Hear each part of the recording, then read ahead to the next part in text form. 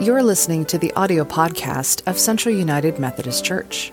Today, we have a recording from a joint worship service with Central and Arlington Temple United Methodist Church. We hope that you will appreciate this special service. There's not a traditional sermon preached. Instead, we'll hear the scripture lessons that take us from Palm Sunday to Good Friday as part of our Holy Week Palm Passion Sunday. We gather here to recall the mystery of our redemption. Though sin drew us away from holiness, God never stopped loving us. Today's service offers an expression of hope that despite the mess that humans have made of our world, God has a plan of redemption for all creation. Rather than a typical sermon this morning, today we will proclaim God's word by reading from the Gospel of Luke. We will journey through Holy Week as we remember Christ's abiding love for us and all the world. Our first scripture reading is from Luke, the 19th chapter. As he came near and saw the city, he wept over it, saying, "If you, even you, had only recognized on this day the things that make for peace, but now they are hidden from your eyes.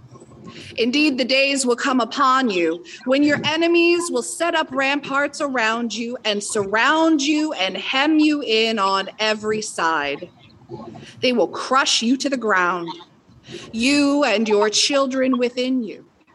They will not leave within you one stone upon another, because you did not recognize the time of your visitation from God." Then he entered the temple and began to drive out those who were selling things there. And he said, "It is written, 'My house shall be a house of prayer,' but you have made it a den of robbers." Every day Jesus was in the temple teaching. The chief priests, the scribes, and the leaders of the people kept looking for a way to kill him, but they did not find anything they could do, for all the people were spellbound by what they heard. Now the festival of unleavened bread, which is called the Passover, was near. The chief priests and the scribes were looking for a way to put Jesus to death, for they were afraid of the people. Then Satan entered into Judas and called Iscariot, who was one of the 12. He went away and conferred with the chief priests and officers of the temple police about how he might betray him to them. They were greatly pleased and agreed to give him money. So he consented and began to look for an opportunity to betray him to them when no crowd was present. Then came the day of unleavened bread, on which the Passover lamb had to be sacrificed. So Jesus sent Peter and John, saying, "Go and prepare the Passover meal for us, that we may eat it." They asked him, "Where do you want us to make preparations for it?" "Listen," he said to them, "when you have entered the city, a man carrying a jar of water will meet you. Follow him into the house he enters, and say to the owner of the house, 'The teacher asks you, where is the guest room where I may eat the Passover with my disciples?' He will show you a large room upstairs, already furnished. Make preparations for us there." So they went and found everything as he had told them, and they prepared the Passover meal. When the hour had come, Jesus took his place at the table, and the apostles sat with him. He said, "I have eagerly desired to eat this Passover feast with you before I suffer. For I tell you, I will not eat it until it is fulfilled in the kingdom of God." Then he took a cup, and after giving thanks, he said, "Take this and divide it among yourselves. For I tell you that from now on I will not drink of the fruit of the vine until the kingdom of God comes." Then he took a loaf of bread, and when he had given thanks, he broke it and gave it to them, saying, "This is my body, which is given for you. Do this in remembrance of me."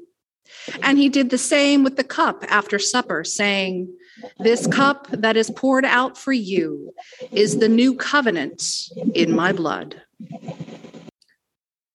Jesus came out and went, as was his custom, to the Mount of Olives, and the disciples followed him. When he reached the place, he said, "Pray that you may not come into the time of trial." Then he withdrew from them about a stone's throw, knelt down, and prayed, "Father, if you are willing, remove this cup from me. Yet not my will, but yours be done." While he was still speaking, suddenly a crowd came, and the one called Judas, one of the 12, was leading them. He approached Jesus to kiss him, but Jesus said to him, "Judas, is it with a kiss that you are betraying the Son of Man?" When those who were around him saw what was coming, they asked, "Lord, should we strike with the sword?" Then one of them struck the slave of the high priest and cut off his right ear. But Jesus said, "No more of this." And he touched his ear and healed him.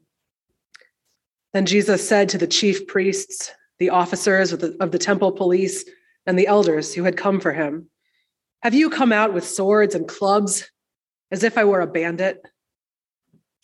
When I was with you day after day in the temple, you did not lay hands on me. But this is your hour and the power of darkness." When the day came, the assembly of the elders of the people brought both chief priest and scribes together. They brought him to the council. They said, "If you are the Messiah, tell us." Jesus replied, "If I tell you, you will not believe me. And if I question you, you will not answer. But from now on, the Son of Man will be seated at the right hand of the power of God." All of them asked, "Are you then the Son of God?" Jesus said to them, "You say that I am." Then they said, "What further testimony do we need? We have heard it ourselves from his own lips." Then the assembly rose as a body and brought Jesus before Pilate. They began to accuse him, saying, "We found this man perverting our nation, forbidding us to pay taxes to the emperor, and saying that he himself is the Messiah, a king." Then Pilate asked them, "Are you the king of the Jews?" He answered, "You say so." Then Pilate said to the chief priests and the crowds, "I find no basis for an accusation against this man." But they were insistent. They said, "He stirs up the people by teaching throughout all Judea, from Galilee where he began, even to this place."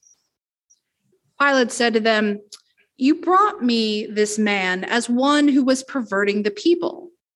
And here I have examined him in your presence and have not found this man guilty of any of your charges against him. I will therefore have him flogged and release him." Then they all shouted out together, "Away with this fellow! Release Barabbas for us." This was a man who'd been put in prison for an insurrection that had taken place in the city and for murder. Pilate, wanting to release Jesus, addressed the crowd again, but they kept shouting, "Crucify, crucify him." So Pilate gave his verdict that their demand should be granted. He released the man they asked for, the one who had been put in prison for insurrection and murder, and he handed Jesus over as they wished. It was now about noon, and darkness came over the whole land until 3 p.m, while the sun's light failed, and the curtain of the temple was torn in two. Then Jesus, crying with a loud voice, said, "Father, into your hands I commend my spirit." Having said this, he breathed his last. Now there was a good and righteous man named Joseph, who, though a member of the council, had not agreed to their plan and action. He came from the Jewish town of Arimathea. He was waiting expectantly for the kingdom of God. This man went to Pilate and asked for the body of Jesus, and he took it down wrapped it in a linen cloth, and laid it in a rock-hewn tomb where no one had ever been laid. And it was the day of preparation, and the Sabbath was beginning. The women who had come with him from Galilee followed, and they saw the tomb and how his body was laid. And then they returned and prepared spices and ointments. On the Sabbath they rested according to the commandment.